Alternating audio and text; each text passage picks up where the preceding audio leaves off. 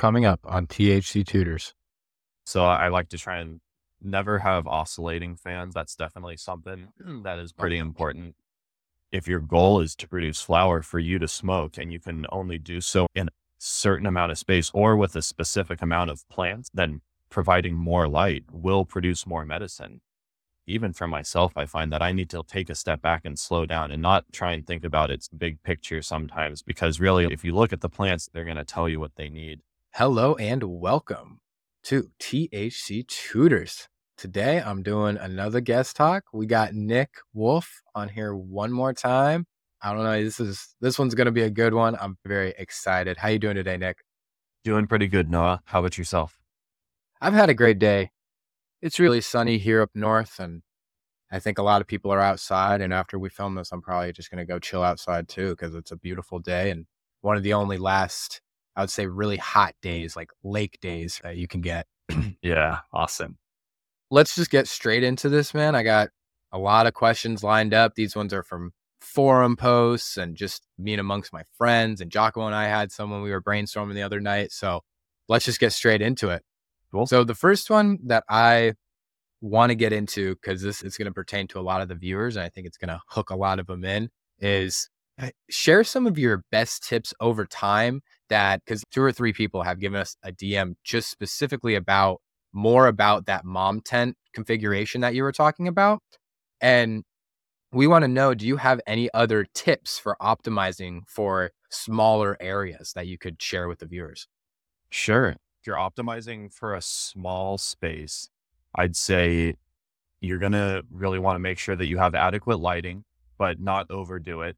A lot of the heat output for that space would come from the lights. And if it's too small, you can only really exchange so much air. And depending on how you're conditioning that air, either within or without or outside of the tent, you're going to need to keep that in mind for how much heat you're producing. I would say aim for lower lighting if you can, and keep the plants as close to the lights as possible without them being overlit and causing issues in that regard. Keeping a good amount of light on them is going to be really important for adequate growth. And then you can lower the light intensity if you want to slow down some growth. You will get some stretching, but it'll be slower, and you can always prune that back. So another one right there would be keep up on your pruning, keep up on your canopy maintenance. Make sure that you don't have too much canopy in there, because that's going to cause increase in humidity, and that's going to make for some possible mold conditions to occur. I was going to say, I like the whole thing with lighting. Do you agree on indoors? Because I think this is something I've been finding over time in a 2x4 is, as they used to say when I was beginning growing, is like a military topped canopy where it's just the top bud and nothing below that. Is that something you would agree with in a very small space as well? In terms of for flowering the plant? Yeah, for flat, if you're going in a 2x4 and a 2x2, would you probably get more success with maybe one layer instead of going for depth? I guess a lot of people just go for depth, and maybe it kills the quality and the yield of those top, like grade A buds. Yeah, I guess it really does depend on the cultivar that you're growing. Because if it's going to be like a really stretchy one, then yeah, maybe what you want to do is keep it started flowering early, and then as it stretches, pull those branches down under a scrog net to create an even scrog canopy. But if it doesn't stretch a lot, then maybe you need to veg it for a while until it fills out that canopy, and then flip it and prune everything low so that it just has nice little spears that shoot up a little bit. But it really just depends on which plant you're growing. Yeah, I like that you said the thing about what cultivar, very cultivar specific. I like that a lot. And then it also depends on your style of growing. If you're going to be growing in hydroponics, then you need to consider that you're going to have a much more significant stretch in certain cases than you would over, say, something in or a modified growing mix based, like living soil situation. You may not get as much stretch, but it really just depends on like your watering practices and your environmental conditions. But I've seen plants in like cocoa stretch. Like I have some that I'm testing right now from a recent breeding project, that are already at 3 times their height from when I flipped them, but they're only on day like 15 of flowers. Oh, so wow. I'm hoping that they slow down here. It looks like they will slow down right around day 21, but they surprised me. And that kind of goes into a different question. How important is stacking during, because a lot of people are in this, it's a buzzword around is that stretching and then you stack on top of each other. And the better you can stack, the thicker or the more yield you're going to have. But also, one thing that I point to is if you stack too heavy, you might drive into like moldy conditions because your buds are just going to be way too big.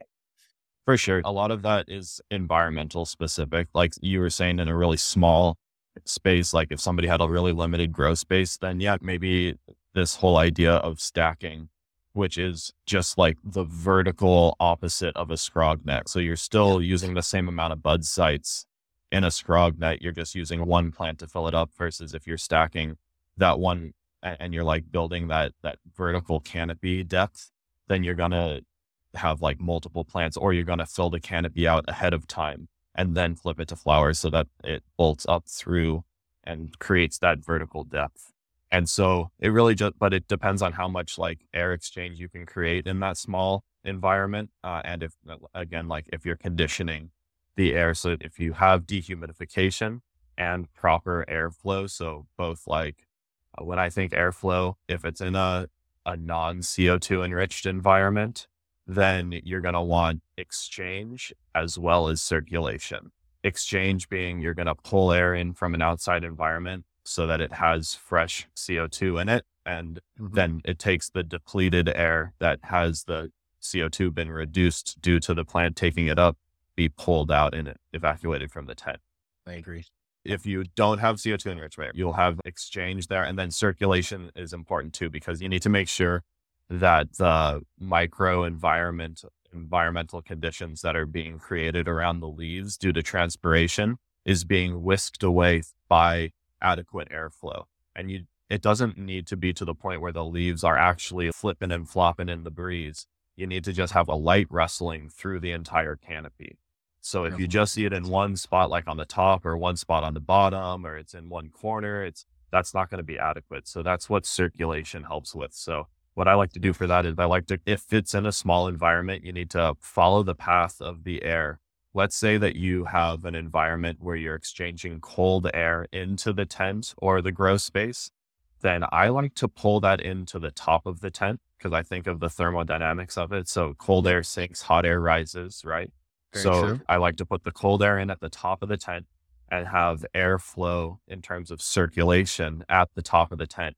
So it mixes that cold air with the hot or the heat being produced by the lights.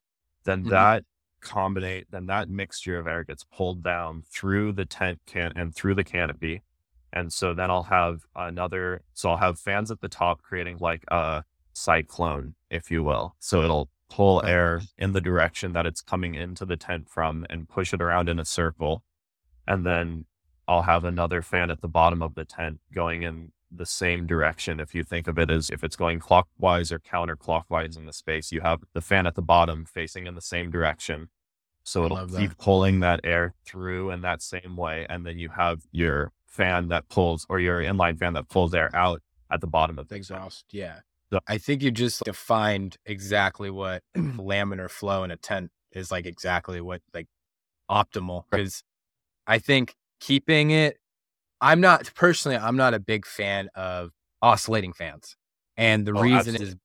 is I like to keep similar direction of airflow. And I don't know, it makes it a lot easier for me in terms of, like you said, you do want a good amount of airflow, but when you're not dealing with CO2 and you're not dealing with a really high PPFD, you can take a step back with the airflow in terms of some people that are running CO2 and running really high light, they need to run like at least 1.7 meters per second or however that's measured through the canopy just to have a proper optimal leaf temperature. And I think that's crazy. Where I can't even hit that, even if I wanted to right now. Yeah, I feel like if you're in the tent or in a enclosed environment where you aren't enriching with CO2, you just have to try and exchange that air as quickly as possible, but it has to be in line with other environmental parameters. So if like you're exchanging your air too fast and dumping a bunch of humidity, but you're in early or late veg or early flower, then you're going to be putting yourself possibly in non-optimal conditions where you're going to have too high of a VPD, and that's going to cause either excess transpiration or lack of transpiration due to stomatal closure. So that could also limit growth in that sense. So I like to try and never have oscillating fans. That's definitely something that is pretty important. Like not only just so like oscillating fans create buffeting zones. And so you'll have wind that clashes against itself, basically. So if it bounces off of one surface and then the fan oscillates to another spot where that air, then that current sort of is Bounces directed against. towards, then it'll hit itself and it'll create like pockets of more intense air current and less intense air current, versus if you keep your fans in one stable position and you just have it moving with the flow of the intake and down through the canopy, then through the exhaust, you'll have this continuous flow of air. You'll see a lot less of big gusty movement of plants, and you'll see more just like tickling of leaves. And that's what Yes. what you want to look for.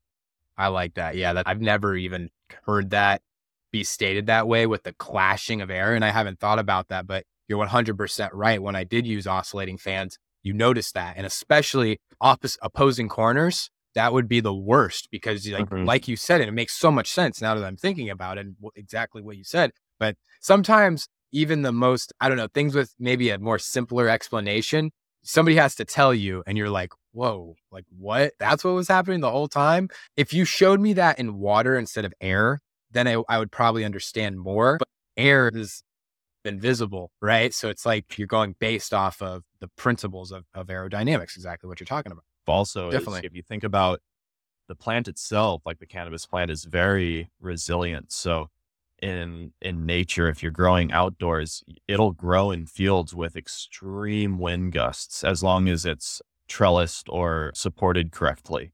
And typically, if that happens, you're going to have all your stomatal aperture close, and that's going to cause transpiration reduction. So that you're going to, like, but the plant seems to thrive in outdoor conditions, even if it has heavy winds. And so in indoor conditions, the way that's represented is through steady airflow. So even in heavy winds in an outdoor setting, it's not typically going to be big blustering sort of gusts of wind that come back and forth in different directions. It's usually in a steady direction that picks up speed over time and then slows down over time. So it's not one big thing. And sometimes it is that, but that like in and of itself is just going to cause damage. And that's a completely different thing. And that's what is happening in a tent. If you get like these buffeted zones, that's where you get wind damage, where you see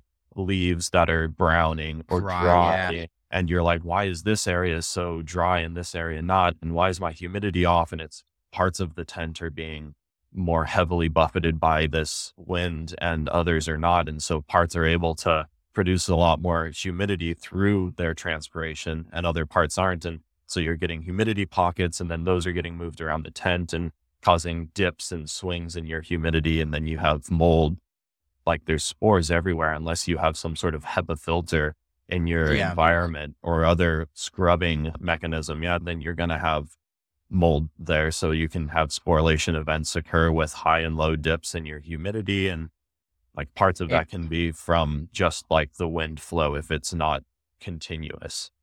And that's exactly like making microclimates in microclimates, right? Like you're already in something super small and you're literally just continuing to make small adjustments in the small box that you already have. And that kind of carries me into the next thing. And I don't know how close you are to this, but this was a question that Giacomo had when we were brainstorming, and it was, how important is the designing of a room? And from somebody like you who's worked in multiple facilities, have you noticed different designs? And this is more definitely a commercially based commercial question. How important is it if every room is designed the same, or if a room is designed better? Like in these videos we see like Growers House and stuff, they say the Ferrari of grow rooms, but that doesn't make sense to a lot of people. So explain further. It's like with any technology that's got a range of how much items can cost. Like with computers, right? You can build a sweet ass gaming computer and spend 25, $30,000 if you want, If you or want to, you yeah. can create a functional one for probably a little less than $1,000. That's still great. Think the same with a grow room, right? You can do the same thing. You can go cheap on it and make it work, or you can spend a lot of money on it and make it work better. But it's also like about the grower and how they view the problem at hand. But in Mm. terms of if I've seen like is there an efficient way to set up an environment? Absolutely. You definitely need proper airflow. You need proper dehumidification. You need proper humidification. You need proper heating and cooling. It Mhm. can't just be one or the other. You need proper lighting, proper CO2 enrichment, and then all the cultivation practices that come along with it. Then you just need all the healthy habits of keeping your canopy healthy, keeping your plants healthy, keeping your roots healthy, and so forth. Definitely. So on to that, what would you say is breaking it down like a Ferrari? What's the engine of the grow room? Is it there's a big kind of a big argument online. Is it the lights or is it the AC? Because there's a huge debate right now, I know, with reheat power dehumidifiers are taking. So what, in your opinion, what is the engine of the grow room? That's almost a trick question because you can't necessarily have a Ferrari if you don't have the aerodynamics of the body with the engine Hmm. that also is kick ass, with the drivetrain that's kick ass. Like all those things come together to create the car. It's not just one part that is the best part. That's dichotomous thinking. And if we look at a grow room, then you have so obviously you need the lights because the photons are what drive the plant in terms of the more or less that you have of those, the more or less of everything else you're going to need. If you have a super high photon flux over 1,000, you're going to need CO2 enrichment to maximize that space. And then with CO2 Definitely. enrichment, you're going to need heating and cooling capacity to make sure that you're optimizing temperatures for transpiration. And then with that, you're going to need dehumidification to make sure that you're keeping the humidity and the vapor pressure deficit at a correct level, make sure that the stomatas are not having an issue of opening or closing or maintaining open so that you have proper pressure within the plant to continue for this transpiration to occur and have mass flow of nutrients. It's a whole system that works together. And if one thing is looked at as, oh, this is where I need to focus, then I feel like I like sometimes that. we miss the big picture. And a lot of times, even for myself, I find that I need to take a step back and slow down and not try and think about its big picture sometimes, because really, if you look at the plants, they're going to tell you what they need and then you can react with the environment. 100%. And especially if you have sensors or other data gathering instruments that can help lead you to decisions, that's an even better way to make those calls and adjustments preemptively before problems do arise. Because sometimes I feel like reading the plants is just reading problems. So unless everything's going well and then you're just like, oh, I'm good. And hopefully Yeah. like my methodologies are going to keep working because Mm. otherwise you're just looking until something changes, or if you're following someone else's method, then you're just hoping, right? Yeah. And further on onto that, people always talk about it, but this kind of it ties into an awesome question. But have you ever grown under CMH or HPS lights? Not like in a home grow or in a tent setting. So I really don't have a lot of advice for people who do that. Yeah. I see But some even in people do it and commercial, it's crazy. But yeah, in commercial, I've grown in under CMH and HPS. and I Yeah, notice a lot of people they have a really hard time transitioning. And you said that so well with the whole thing, like it's a trick question. Because if I was to just upgrade my lights and I didn't upgrade anything else, and to say I switched from HPS to LED, I would probably not have the proper DHU or the proper AC requirements, or I might be overkilling it, way overkilling it on something. That's definitely something to talk about. How different is not just from an efficiency standards, maybe, but from do you need a lot more DHU load just because if I'm going to switch to LEDs and we're talking more, definitely doesn't have to be on a little tiny tent. It could be a bigger room. But if I'm about to switch, what is something I'm going to expect that's going to be another added cost, maybe a hidden cost? Like I have to buy LEDs, but I also have to buy DHUs. Yeah, I think that's probably it right there because a lot of the times you're going to have adequate air conditioning, but maybe you won't have adequate heating. Hmm. So like you need to think about like with the HPS, right? It created so much far red spectrum that it increased the leaf surface temperature. And so what a lot of people, what cultivators were reacting to were leaf temperature changes rather than environmental temperature changes. And so they had to cool the environment to help lower the leaf surface temperature in order to increase the transpiration rates to get proper growth.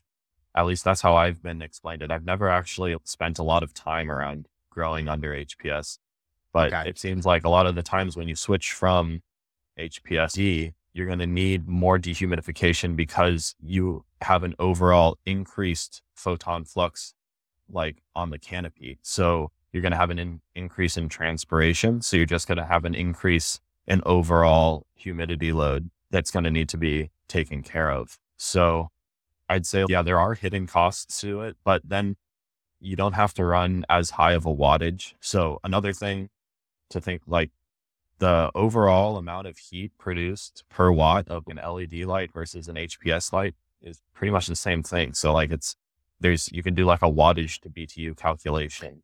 And Yep. so if you're running 1,000 watt LEDs and you're used to run the same amount of fixtures of 1,000 watt HPS, the only difference is the way that the LEDs produce heat and then disperse heat is going to be a little bit more spread out. So it's not as concentrated. So it can be more easily compensated for and wicked away through air conditioning and airflow if that heat is being still produced like at canopy height, because a lot of people will run these LEDs really close to the canopy. You can still move that heat away from it because of the way that the heat disbursement is laid out on these bar style LEDs.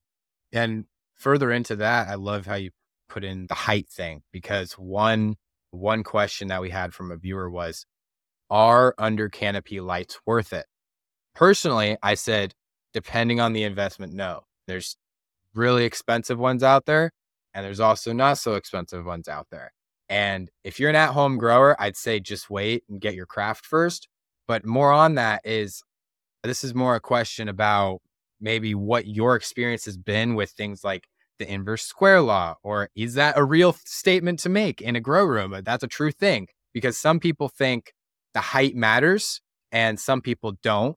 And I think one thing I definitely think is the reason why you see a lot more under canopy lighting is because people's canopies are so close to their lights. So of course, under canopy lighting is going to help because you're just giving more light to something that has barely any light. What's your opinion on that? Sure. So I think under canopy lighting, it's worth it in certain cases, right? One of the big things to think about when you're cultivating and you're trying to run in a business, so you have to do it for profit, is you have to think about your total yield per square foot.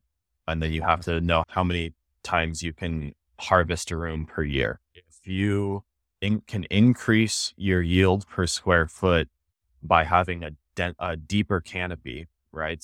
Your canopy is going to be typically, if you have really well lit and properly maintained canopy in terms of removing leaves when needed and whatnot, you can get away with typically like 30 to 36 inches of canopy height in a well-maintained cultivation space that has like CO2 enrichment.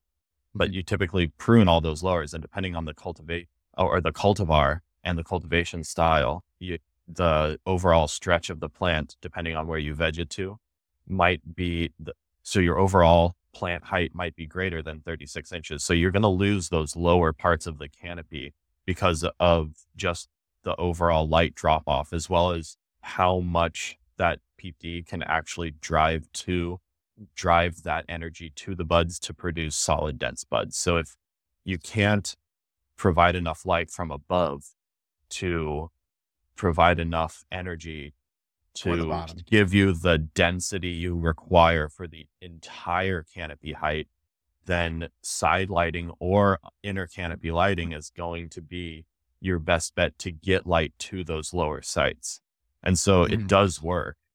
And if you're already at if you already are maxing out your capabilities as a cultivator within your space, you're going to find that you're producing a lot of lowers that you're pruning away. I And agree. so if you can make those into something worth smoking and keeping, and it's not at a detriment in terms of, so if you're giving 1,000 watts of LD or of light of any kind and you produce X amount of bud, then Okay. if you provide, and then so you like calculate out like how much per watt, let's just say that it's 1 gram per watt. That's pretty low by today's standards, Yeah, but let's just say definitely. 1 gram per watt. And then but you prune away a bunch at the bottom and then you add another 30, 40 watts of lighting to that lower area and you produce another 30 or 40 grams, Graham. then it's just increasing your yield at the same cost per watt. So Exactly. it's actually increasing your potential for yield throughout the year. And so Yeah.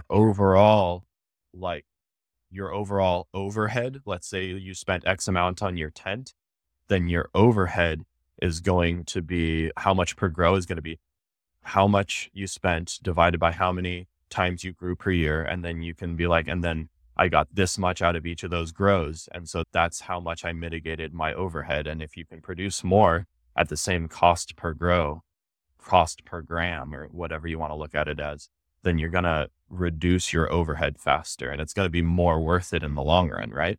So if your goal is to produce flower for you to smoke and you can only do so in a certain amount of space or with a specific amount of plants, let's say you have a plant count and you need to maximize your yield from that in order to get the medicine you need, then providing more light will produce more medicine. And yeah, It's that's true. what, I really liked your point about the height correlation because a lot of these, you're so spot on with that too. Because when you said 36-inch plant, I'm like, yeah, you have a 36-inch plant.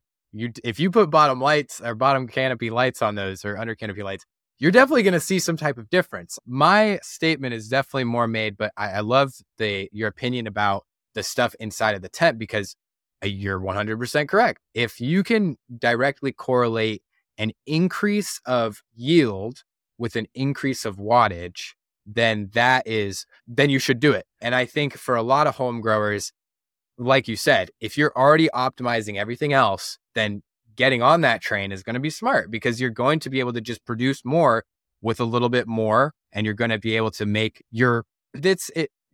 growing is a whole real estate game. It's all about, hey, how much did I produce in this square foot of area, square foot of canopy? And if you can simply, like you put it, produce a little bit more, then everybody gets paid a little bit more at the end of the year. Or you yeah. have, like you said, have the potential to get I paid a mean, little bit more at the end of the year.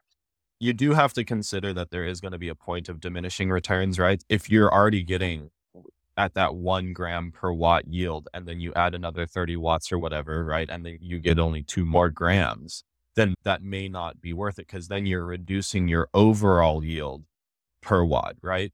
Definitely. So if you can maintain your yield per watt or possibly increase it, then that's where you want to be okay with it. Or if you see still that your increase is worth it because of how much more that provides for you versus how much you're spending. It really it has to be a personal decision, right? Because we all have however much we have to spend on our grow or to spend on if it's our hobby or whatever. So we have to keep Definitely. that in mind.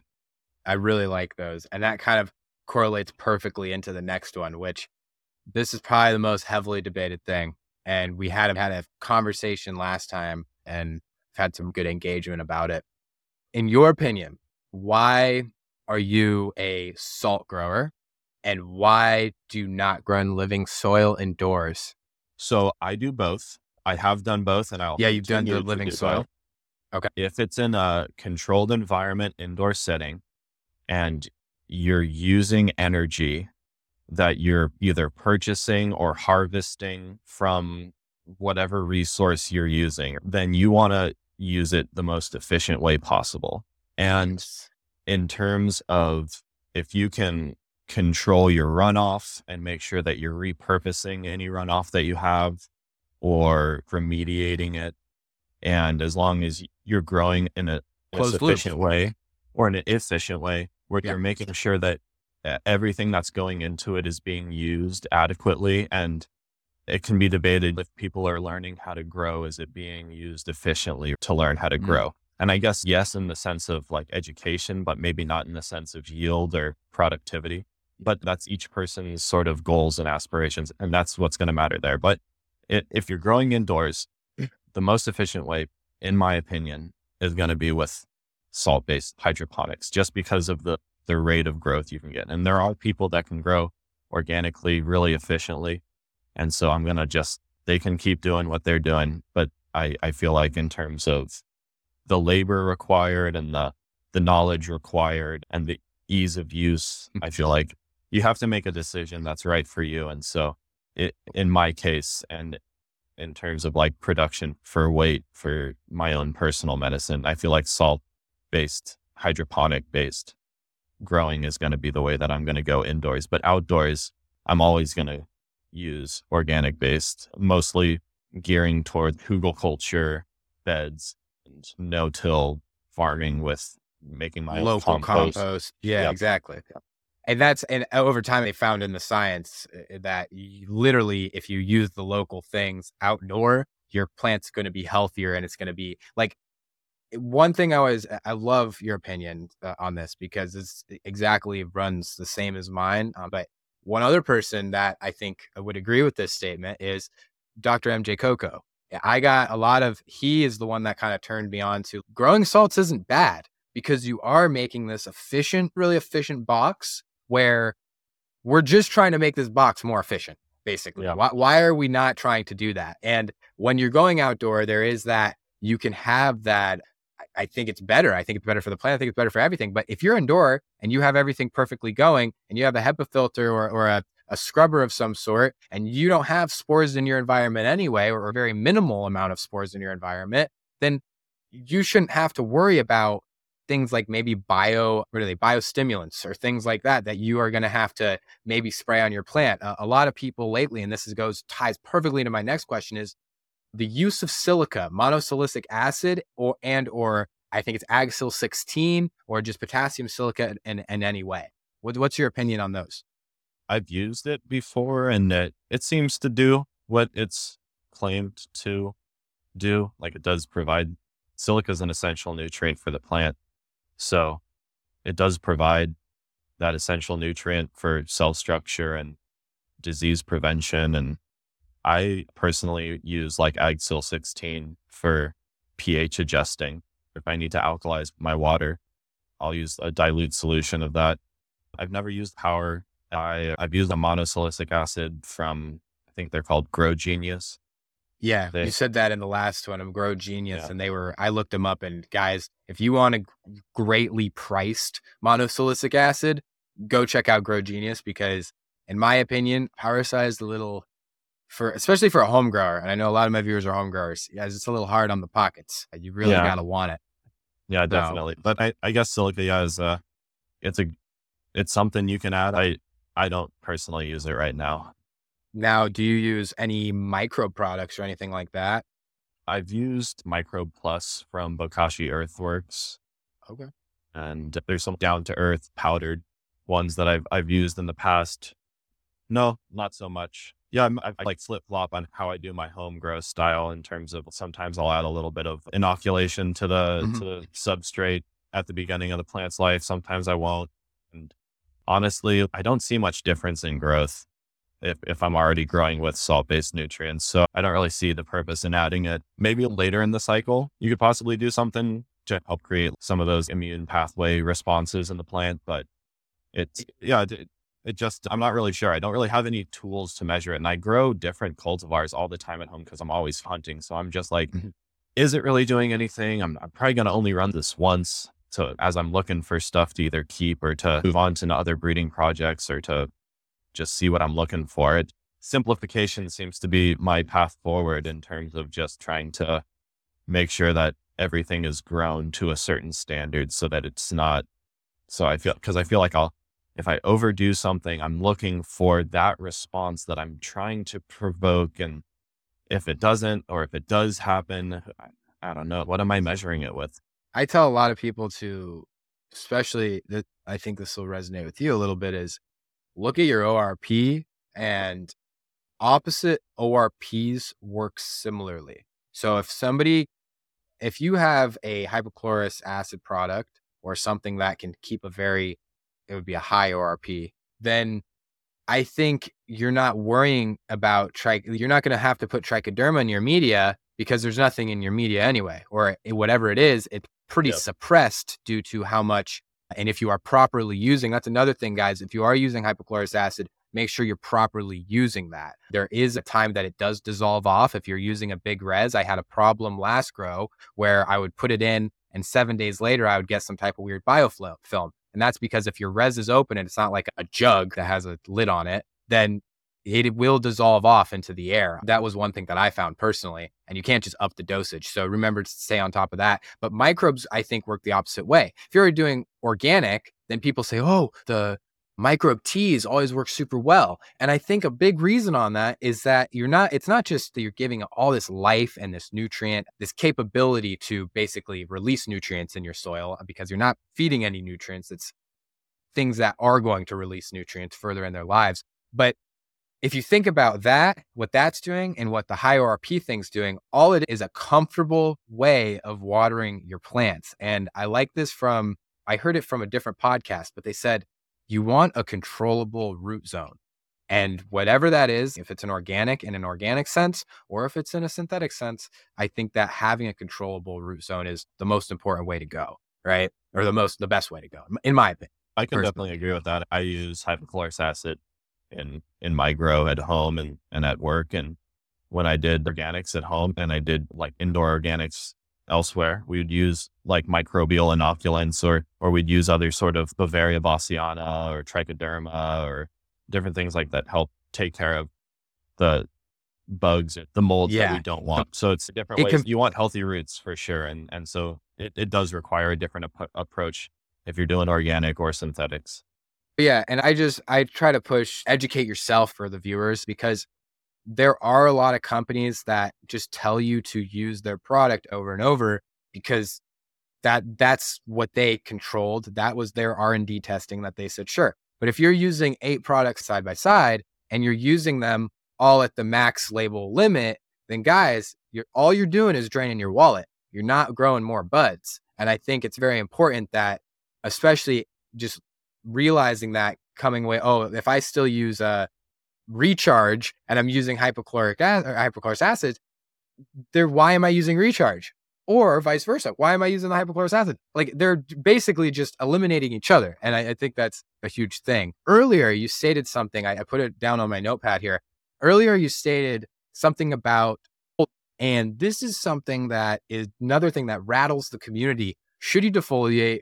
When do you defoliate? And most importantly, bro, for the people that don't defoliate, why do you defoliate? For me, I tell people one of the main reasons is airflow. In a very small area, it's going to be airflow, like you were stating earlier. But in your opinions, from a commercial standpoint, what are your opinions on that? So I'll tackle it from both angles. From a personal standpoint, I defoliate when I need to reduce overall transpiration rate of the plant. So if the humidity in the tent or the grow space is spiking too high at night or something, and I don't have dehumidifiers running or something, then you can reduce the overall humidity by stripping some leaves off because that's where you're going to have a lot of the transpiration from. And that's one way to look at it. You can use it for that. Then airflow, just for environmental maintenance, making sure that you don't have pockets of humidity that are unable to be blown away with or replaced with fresh air. So there's those two sides of it. And I guess you then also have to think about it. What is your time constraints? What's your overall workload look like for something like that? And how can you divide it up? How are your plants health wise? Do you need to slowly take a couple leaves here and there as they're either dying or as you're noticing lowered light to different areas? So I don't know. I guess it really depends on everyone's situation. I know that some people don't defoliate at all, and some people will strip down to where there's no leaves, basically. And One node. I feel like both sides of those extremes might not necessarily be the best for the overall health of the plant. If you're in an outdoor setting and you're just growing one plant, without a bunch like packed in closely together, then sure, like just leave it be.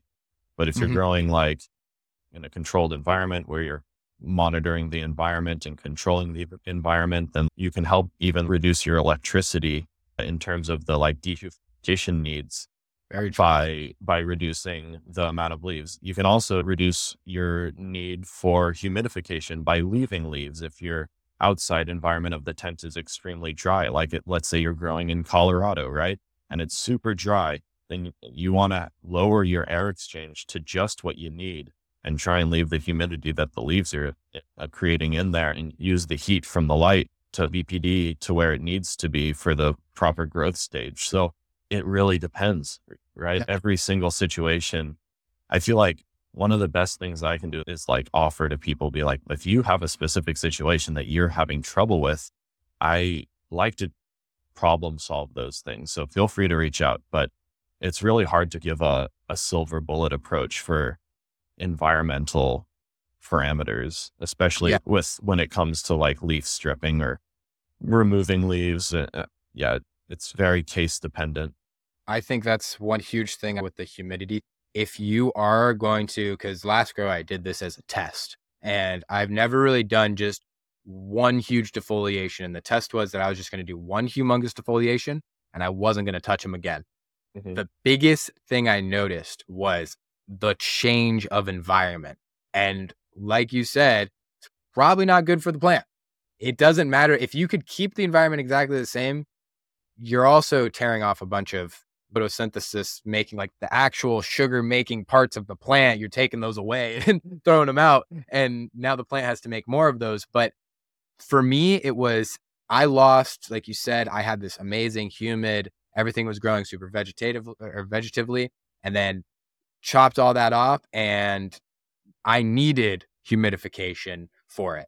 And it was Yeah. like, oh no. And I don't live in a dry climate. It was absolutely insane. And that really drove me nuts for a little bit. Now, you stated in there the parts about, in your opinion, for a person who's just starting out, would you say, this was always my rule when I started out? And of course, we all have different opinions, but I always use the 30% rule. And I think a lot of people go on this with King's topping, where they take the top two leaves and they tear them off so that the lowers can get more light. Or percent for me was always, if it looks 30% dead, if it's less than 30% healthy, then tear it off.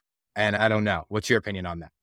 Yeah, absolutely. I think like what I say in like our cultivation facilities, we do the 50%. If Okay. it's 50% dead, rip it off. If it's but we also have been like adjusting our pruning practices in terms of defoliation. So it really, yeah, it's dependent upon how you're growing. And so I'd say one thing that I know is controversial about removing leaves is people will say, oh, I'm opening up my bud sites to light.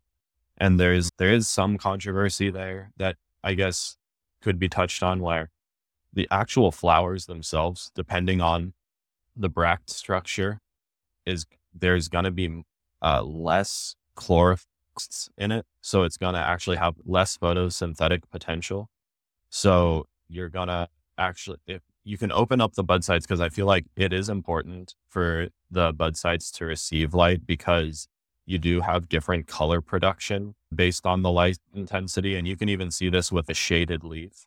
So if you like have a plant that turns purple, certain ones will turn purple and it's like a photosynthetic response. So you'll see that the leaf that overlaps another leaf, where it overlapped, it won't have turned purple up to a certain stage in the sort of color change. And you'll see that there's still green pigmentation underneath where it was shaded out. And so sometimes if you do have a cultivar that changes color, opening up the bud sites can help them change color a little bit better and a little more evenly.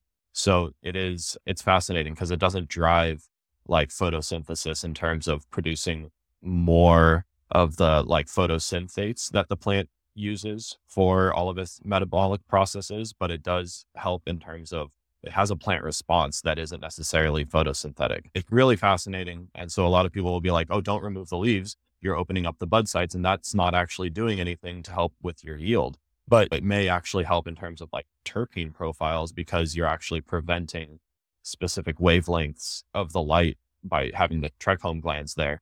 So In they're front almost of like them. I do sunscreen, agree. right? If they are stimulated, outdoor cannabis is extremely pungent because they're constantly stimulated. So if you can stimulate them more, I've seen that they can be more smelly, more pungent, but yeah, it's really, I don't have a lot of, it's all anecdotal, right? I don't have Yeah. any sort of scientific evidence to back that. It's only what I've witnessed. Have you So like, ever oh, used yeah, I've used UV. I thought it would do something for the plants, but I think that it more, I was having trouble with humidity, and it actually helps with spore reduction because you can UV to kill bacteria and molds. So I think it came more in handy with pathogen prevention than it did with terpene or cannabinoid increases. And I know that's a pretty heavily debated subject. yeah. I've used it and I'll probably still use it in terms of if I do have some problem with mold or something, I have it in my veg tent now. So I use it as almost like a preventative measure. If I start to feel as though there is an increase in either mold or if there are like any bugs that I'm sensing, then I'll turn it on where it'll cycle. I think I do 2 or 3 30-minute on cycles per lights on cycle. And that seems to help, but maybe also it's just my observation bias. But then Yeah, also I do know that there is other horticultural industries that will use it for hardening off plants. So they'll increase UV lighting to the plants to help harden them off before bringing them outside because the UV light is one of the, at least that's what's reported, is that the UV from the sun is one of the big things that causes the plants to have issues going from an indoor setting to an outdoor setting if they're not tempered correctly. Yeah, I guess there's uses for it, but I don't think it's the uses that are what people have said or claim them to be in certain cases. And then in other cases, I hear people claiming the same things that I'm saying right now. So I'm like, I think it's up in the air for debate still. Like, why not? Oh, okay. That's like I said, huge debate. I wanted to bring it up there because I heard I was like, "Oh, man, got to get that in there." But I have a little new. This is something Giacomo I want to start, and it is just again, you can pass or you can answer the question. But there's a few questions that we had that we wanted to ask you, and I don't want to say they're political, but they're definitely not really about cultivation. They're more about your opinion about where is the industry going, how is everything right now, and stuff like that. So the first one I wanted to talk about was what do you think about the oversupply of cannabis on the market and that it's not as much demanded anymore by the masses? Of course, new states are going online, but where I live, Michigan, it got hit so hard with this insane supply of pot. And now there's so many companies just going out of business because there's so much pot on the market. It's such a cheap price. I do think over licensing is an issue, but I feel it does really get into political beliefs at some point there to try and steer clear of that. Yeah, I'll definitely. say that I think that, oh man, I feel like allowing for people to open up businesses that they want is important, especially if they have the capital to do. Like, why not? Who are we to stop them? If Mhm. they fail, let them fail though. I feel sales in terms of volume is still going up, but I feel like sales in terms of profitability is going down due to oversupply. But eventually it's going to sort itself out, right? People can't run a non-profitable business forever unless they have Exactly. unlimited funds. And in which case, let them. Why not? Yeah, Um, that they're just putting money on the market for everybody else too at that point. I Yeah, I feel don't like want you to get supply too there. hardcore into it. That's cool. I feel like it is oversupplied though. And I feel like you got to vote with your wallet in this case and only buy the stuff that, you know, is coming from a good source or that is of high quality. But I do know that people want cheap bud at the highest percentage. There's something that's going to change, but I'm not really sure what. We just had this, it's a proposal as of right now for the DEA to change the scheduling from Schedule 1 Scheduling, to yeah. Schedule 3. Mhm. And so Schedule 3 wouldn't necessarily do much benefit in terms of making it more accessible. It could be handed over to big pharma and it could become less accessible. Home grow could become penalized, just like it's not okay for you to have a home still and distill your own alcohol or have a chemistry setting, create your own codeine or whatever. These are all things that are prevented. And so it would almost be like, hopefully that's not the way it's going to go. If it goes into the same category, add stuff where it's like Tylenol with codeine, then they're going to look at it as a prescription drug or a pharmaceutical possibly. And that could definitely spell some problems for the community overall, but it's a wait and see game at this point. Yeah, I think there's a lot of learning. I think there's a lot of education to be done. I think that the government as well, again, trying to steer away from the political side of it, though, the government is trying to stay away from it. Either government system is trying to stay away from it because the biggest thing is that everywhere is trying to learn what the heck is going on. And one thing that, and I think this is, I don't even need to ask about your opinion. This is just a fact at this point. The black market still prevails in terms of marijuana sales. If Yeah. you look at the percentages and stuff, I think a high reason of that, and not to get political, but that's because a lot of states are still offline in terms of legalization. So it makes them still want to buy pot. Their neighbor has pot. All right, I'm in Wyoming. Let's go to Colorado. It's not like people don't want to enter the legal market and pay their taxes. I Hmm. feel like there's a lot of people that I hear that they're just like, if I had the ability, I would pay taxes. I can't operate within the law because they don't give me the opportunity. And so I feel like opportunity cost for a lot of these ventures is so great that it pushes a lot of people into a space where they have to operate the only way that they know. And that's within the illicit market because it's how our government has seen fit to categorize it. I I like what you said there. personally Yeah. operated within that market as much as many of these other people have. So I don't really want to speak on it from ignorance. Yeah, yeah, I've you sell weed in high school and you think you're a big drug dealer or something. And nowadays it's my mom got that from the dispensary. It's such a crazy change of scenery, especially I'm talking more in legal states. But like you said, I think you worded it perfectly and it states my opinion is that the problem is that the government still sees this as a super illicit drug, that even a lot of places have a big problem with just being able to just being able to give checks to their employees and just being able to pay people. And then those people have problems buying houses or buying different things because you got money from a cannabis fit. I don't know. It's crazy. Like you said, trying to stay away from politics, but a lot of people nowadays are getting louder and louder about their opinions. And in terms of that, what's your opinion about it, or if you have one, if you've heard about the big kind of uprising in THCA weed, or it's a lot of people know there's a certain way to grow where you can only have high testings THCA variants. And there's certain ways to just test it when you're harvesting, whether it is the harvest date or something like that. What's your opinion on THCA weed? THCA is just a tetrahydrocannabinolic acid. So it's just a Hmm. precursor to tetrahydrocannabinol, right? So it's in every cannabis plant. It's what you find in the raw material. It converts once it's decarboxylated. So it's Yeah. once it's smoked. So I'm not really sure I understand the question because I guess, I'm getting at, again, I don't know about if you've heard a lot about it, but THCA is a legal loophole in the system right oh, now. That I didn't know this. Okay, yeah. So THCA, like Tennessee, Texas, shout out to our Texas viewers. And a lot of them DM us and they smoke THCA weed. And they say it smokes the exact same way, the Well, exact no same shit. terps. And What? yeah, exactly. It They're was looking more for about, trouble.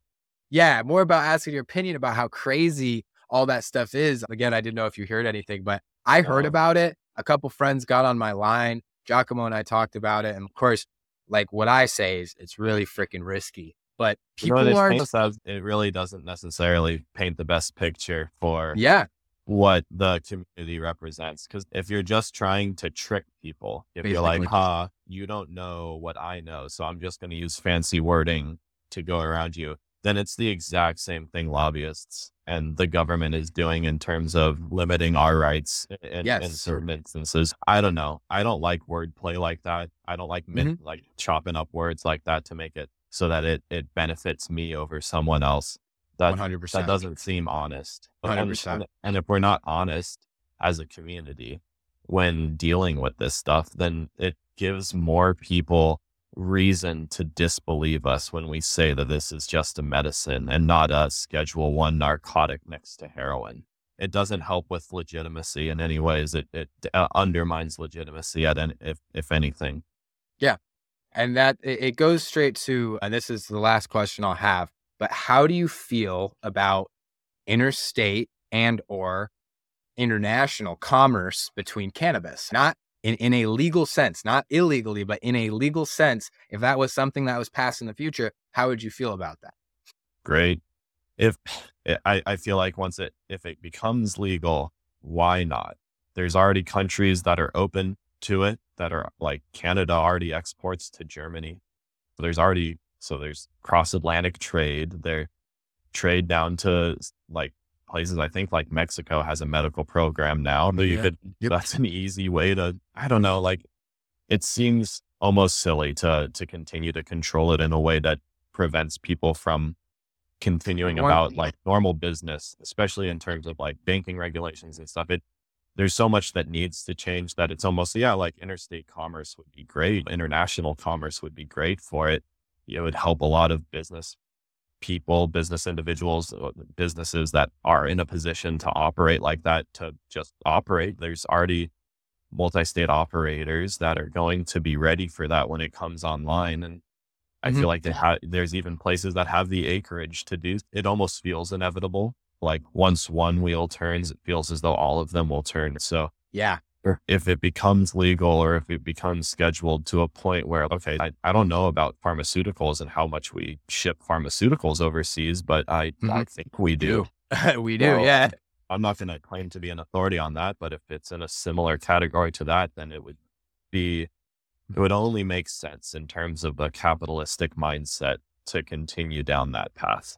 I It, was it, it listening wouldn't make to sense otherwise for companies to just be like, here's an option to make more money at the same operating cost you're already working at. How would you like that? And them just go, nah, I'm good. I just don't see that happening with a lot of people the way that people are. Yeah, exactly, and I think it's called the Real Dirt podcast I was listening to, and I don't even know if they meant this to sound this way, but I really agreed with what they said, is that the cannabis market at some point, they would like it to see it like the flower market with Amsterdam, how Amsterdam leads because of their economical success with, however, you can go down the street and you can find a nursery and you can get some flowers from that nursery. We don't have to have every grow be a mega grow, but everybody likes some local flower. Everybody likes a local product.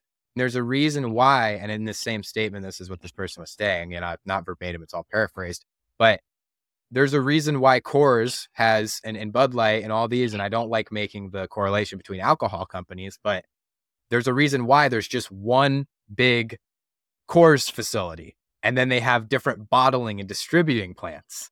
It's not about having you like be efficient where you can be efficient.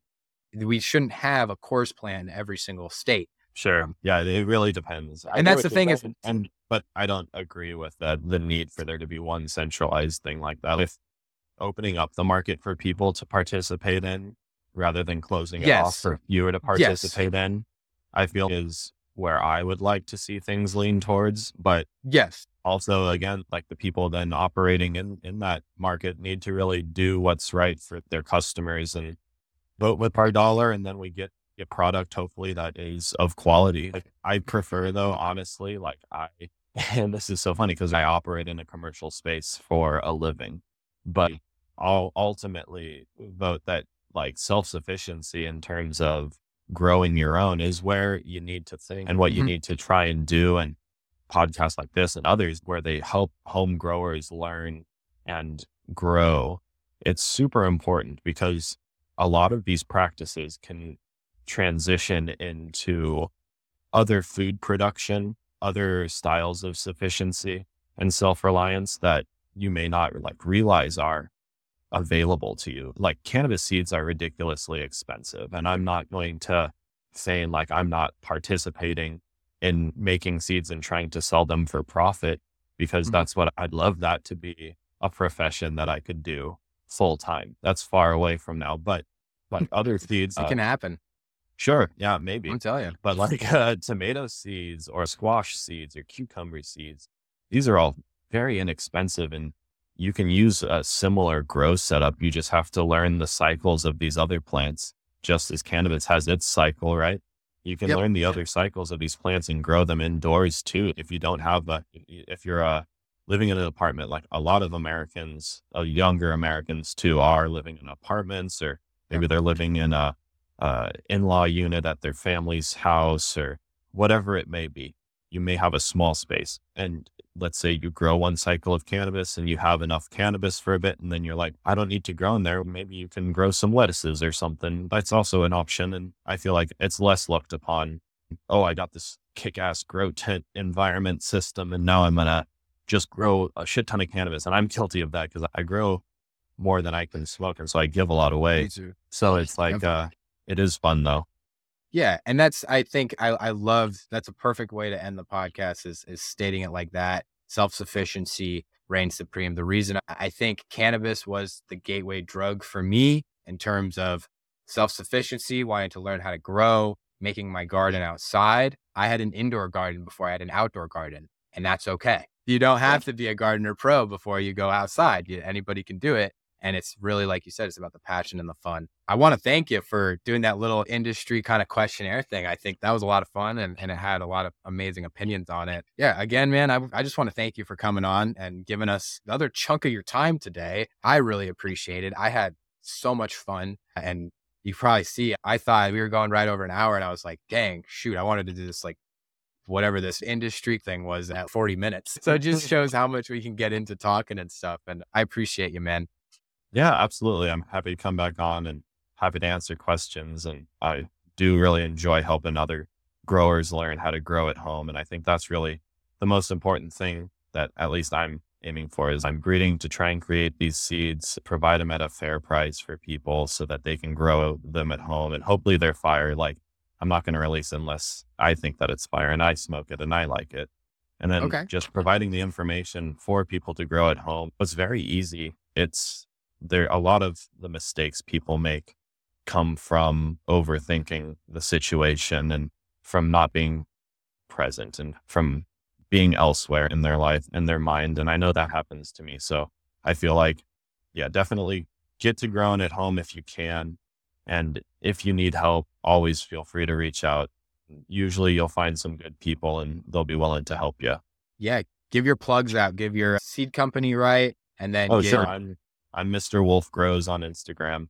I am shadow banned most of the time, so you have your to type thumb the that whole out. name. It's Mr. Wolf Wolse Grows Grows, and then I also have Anthos Genetics, and that's ANTHOS_genetics. Yeah, that's where you'll find me. And yeah, I'm pretty active on Instagram and try to stay active on Reddit every once in a while just to see how the community develops in terms of home growers. The commercial space is a whole nother beast and it's a different mindset to understand where that one's heading. So I feel like home grow is the best thing to keep up with right now for where it's developing on the home front and how people are seeing this plant for what it is. Definitely. And guys, if you want to hear more about his past and how he's gotten to the point that he's at, I definitely recommend you to go check out the first one we did with Nick Wolfe. And yeah, I appreciate everybody for coming through today, listening to the podcast. I appreciate Nick Wolfe again. And we will talk to you guys in the next one. Grower love. Peace.